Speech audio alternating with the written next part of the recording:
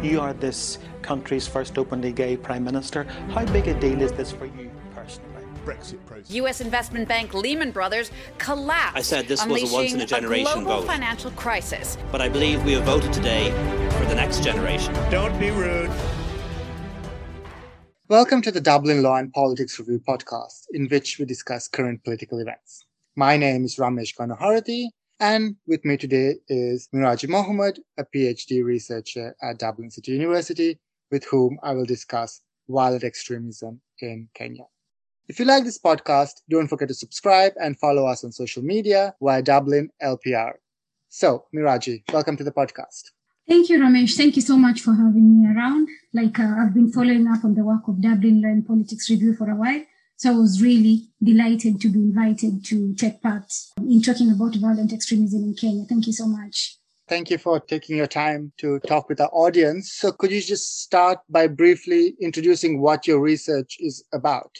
Yeah, sure. So my research examines how different actors in Kenya that take part in the countering or preventing violent extremism agenda understand and interpret the concept of radicalization.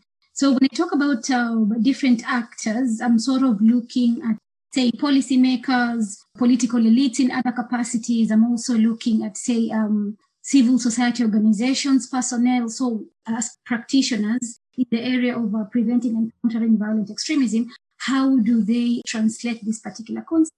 And at the same time, I'm bringing in beneficiaries, which are most of the time, not just in Kenya, but in so many countries, happen to be young people. So CVE and PVE programs specifically designed to target young people. So I also get their voices in this particular research to see what does this concept mean to them and what are their daily experiences with CVE and also counterterrorism more broadly.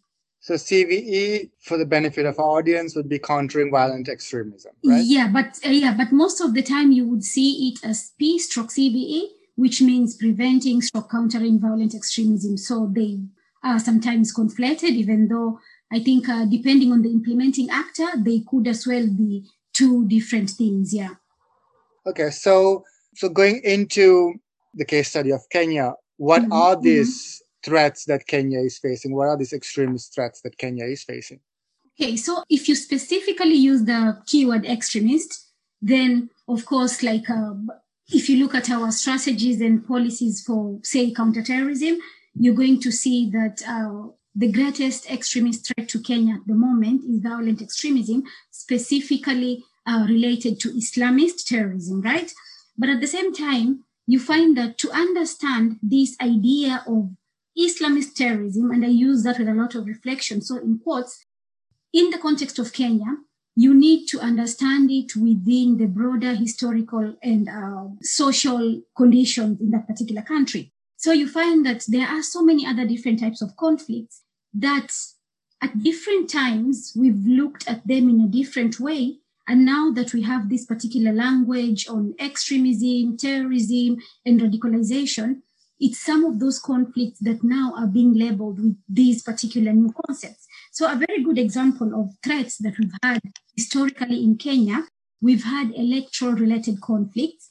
And a very good example is the post-election violence that was witnessed in Kenya in 2007, 2008. But before that, we also had clashes in 1992, just after the introduction of multi-party politics. We also had clashes in 1997.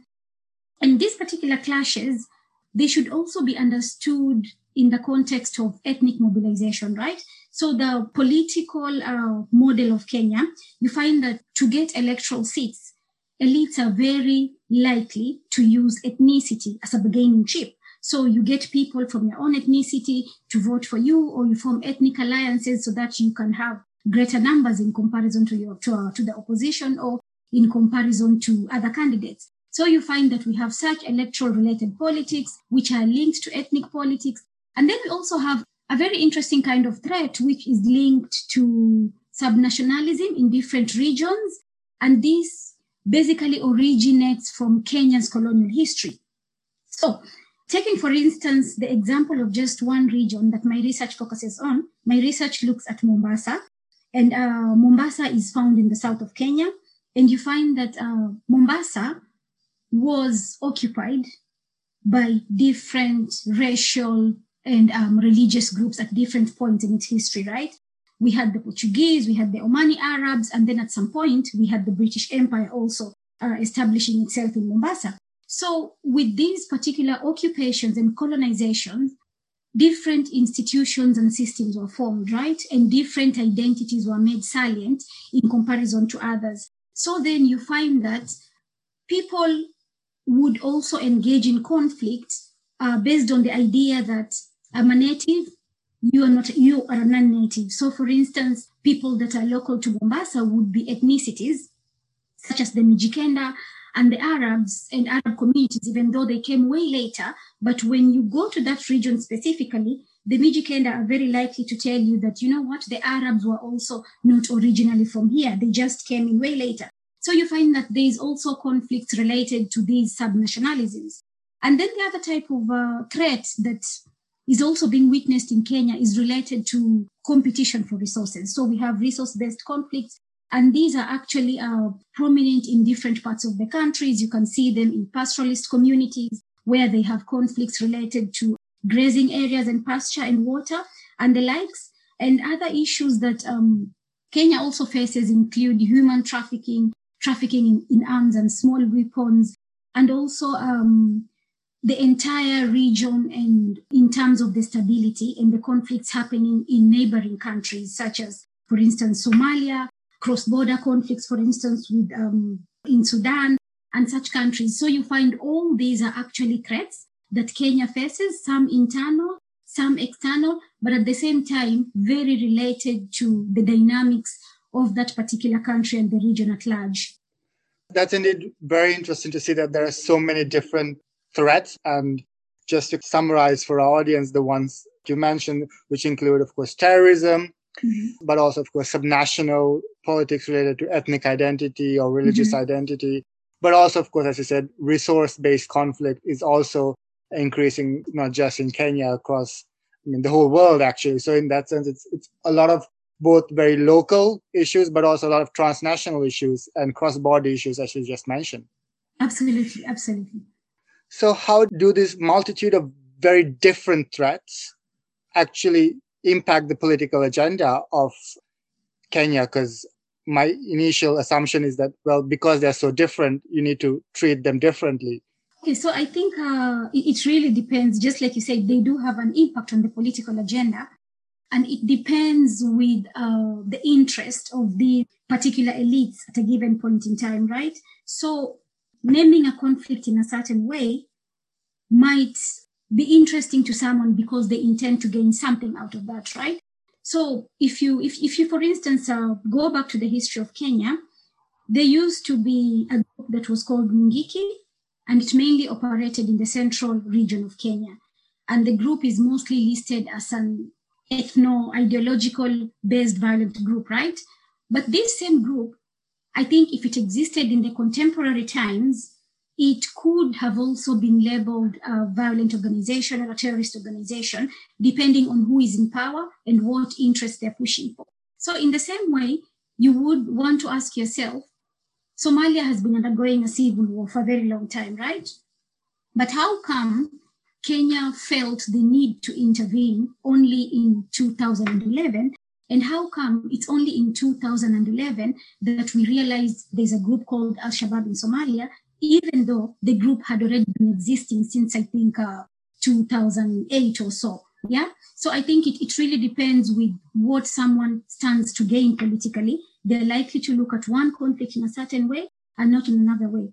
At the same time, I think we're all human beings and we do have our own interests, and we sort of bring in these subjectivities when we want to look at something. So you can't really, it's very difficult to say that I'm going to name this based on this criteria, which is completely objective. Like, I think it's very hard to attain that level of objectivity. So we name them depending on what interest we have, which also determines the kind of responses that we are going to direct to these particular threats. Okay, so then in its response, so maybe you could give an example of a case of how did Kenya, or the political institution or political elite of Kenya, respond to a case of violent extremism? Yeah, so as I said again, if you look at Kenya right now, we find that Kenya continues to assume a very central role in East Africa on issues related to peace, security. But at the same time, taking the example, for instance, of violent extremism or the contemporary idea of what terrorism is, you find that Kenya's counterterrorism architecture has really expanded from, say, at a point in time when Kenya supported different initiatives, but more as a silent partner, like not wanting to be seen that you're taking this particular position and not this position. But now it has clearly and openly sided. So you see that, for instance, if you look at the current intervention in Somalia that initially began with the Kenya Defense Forces intervening in Somalia, of course, together with the Somalia security forces. So it wasn't just Kenya going in without Somalia's permission, but no, Somalia knew and actually invited Kenya in. But you find that how Kenya responded to this is a security operation, right? So the problem has been identified to be violent extremism, and they decided the only way to stop this type of extremism is to actually be there and try to push back Al-Shabaab to recover the territory that they have gained, right? But at the same time, there are also other examples that Kenya pursued to deal with the emerging threat of violent extremism. And these include improving institutional capacities. For instance, Kenya developed several legislations that are supposed to reduce the threat of conflict, but also to prevent money laundering and the likes, and terrorism financing. And apart from legislations, we also developed institutions that in the past we did not have. And a good example is the Anti-Terrorism Police Unit and the National Counterterrorism Center of Kenya. These are two specific institutions that did not exist in the past. But now we have specific institutions that are tasked with this particular mandate. And apart from this, we've also had Kenya improve or enhance its own military and police surveilling capabilities through training and also the purchase of high technology equipment. These are just few examples when you look at institutional capacities, but there are other approaches. If you followed up from 2015, there was a lot of conversation regarding the closure of the Dadaab refugee camp. And this is a refugee, it's, I think, one of the biggest refugee camps in the world, right? And you realize that the idea of closing the Dadaab refugee camp originates from our understanding of what violent extremism is and connecting this violent extremism as a threat emanating from the people living in this particular camp. So that's also another example.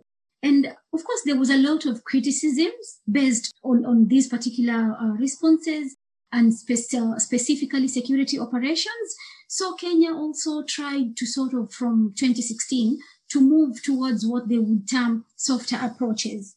And you see that in this particular period, we've seen the adoption of a national countering violent extremism strategy, something that Kenya did not have in the past. And in this particular strategy, from 2010, Kenya adopted a new constitution and our form of governance changed to, now we have devolved structures. So we have the central government, but we also have devolved government. So you find that every particular region in this particular strategy was mandated to come up with an action plan detailing how they were going to implement these particular policies. So people look at this particular approach as more soft in the sense that its implementation is not just restricted to security and military institutions and personnel, but it also tries to bring in communities. So what can communities do to mitigate this particular threat? What can communities do to stop young people from adopting violent ideologies? And then what can the private stakeholders do? And what can the civil society do? So it's based on this idea of forming partnerships in order to reduce the threat of terrorism in Kenya. Yeah. That sounds very interesting. And it's great to see that Kenya has been adopting it from a multi-dimensional approach to tackle violent extremism and terrorism and all these other security-related threats that exist. And then what I want to know is, can us in Europe learn something from this? Yeah, I think, we always learn from each other. I think even the mistakes that people make can be learning points for other people, so that they don't end up committing the same mistakes in their own approaches. And I think what we need to ask ourselves is, what do we mean by these soft approaches? Because I think you can have a very well thought policy document that talks about partnerships theoretically, but if practically you're not engaging these people, then it completely defeats the purpose, right? And when we look at these softer approaches, we also need to remember that this whole idea of countering and preventing violent extremism came due to the criticisms that had been leveled against the war on terror, specifically counterterrorism, right? And the damage that it caused in countries like Iraq, Afghanistan, and the likes. And now you find more countries are trying to adopt more softer approaches termed winning the hearts and minds. But then again, the question still remains, is it just a rhetoric, or are we actually doing it in practical? And these soft approaches, are they not sort of trying to shift attention away from, for instance, issues that have been identified in Kenya by several reports as being the main drivers of conflict? Because if you look at the issue of historical injustices and all those clashes that we've had in Kenya at different periods since Kenya's independence in December 1963, there have been several reports. Just to name a few, we had the Akuwumi Commission report, or the Commission of Ethnic Clashes report, and then we had the Commission of Inquiry into the Illegal and Irregular Allocation of Public Land, and then we have the Commission of Inquiry on Post-Election Violence. And then very recently, we had a report that actually came out called the Truth, Justice and Reconciliation Commission report that looked into the causes of conflict in Kenya from independence in December 1963 to February 2008. And you actually found that the things that they identified and said that these were the main drivers of violence, including, for instance, the fact that there's an increasing problem of a growing population of poor, unemployed young people, right? Who join gang organizations or even militia groups. And you find that these same gangs or militia groups are the gangs that are used during the election period by different politicians to intimidate opposing candidates, right? So then we get to use these young people when we need them, and then you just completely dump the group. So the group just goes underground, or it goes into operation at the very local level. So this was identified as one of the drivers of conflict in Kenya. And the other issue was, there's a very big land question in Kenya, but I think it's not just in Kenya. It might exist in other countries that were also colonized, because land was seized by the empire, and then policies came into place, and you had to prove that you actually own that particular land, and people did not have proper documentation during those times. So you find that there are historical grievances related to land in Kenya. But then these do not feature anywhere in the policies that we now see, like the softer approaches to CVE, right? There's very little being mentioned about the issue of unemployment. There's very little being mentioned in terms of how do we go from now to address these particular historical injustices related to land? And also, how do we address the issue of corruption, impunity, and the use of excessive force by the police? Because these are issues that feature in all those existing reports. So it sort of makes you question these particular soft approaches. What do they mean by soft? Is it to divert the attention of people from these form of abuses, impunity, and inequalities to the rhetoric that we should be one, we should be united? Or does it actually help us address the real issues that people have identified? I think the civil society, and it's doing really great work in this particular area of preventing and countering violent extremism, but there's a danger that if the pre-existing issues have not been addressed, that the civil society could also be regarded as a mouthpiece of the state, right? People could assume that, oh, so now you're telling us that this is what we're going to focus on when we've told you several times that this is the actual problem. So you find that at the moment, there's a lot of mistrust between security forces and the people. But with the ongoing trend if, say, the historical injustices do not get addressed, this mistrust will also be extended to the civil society.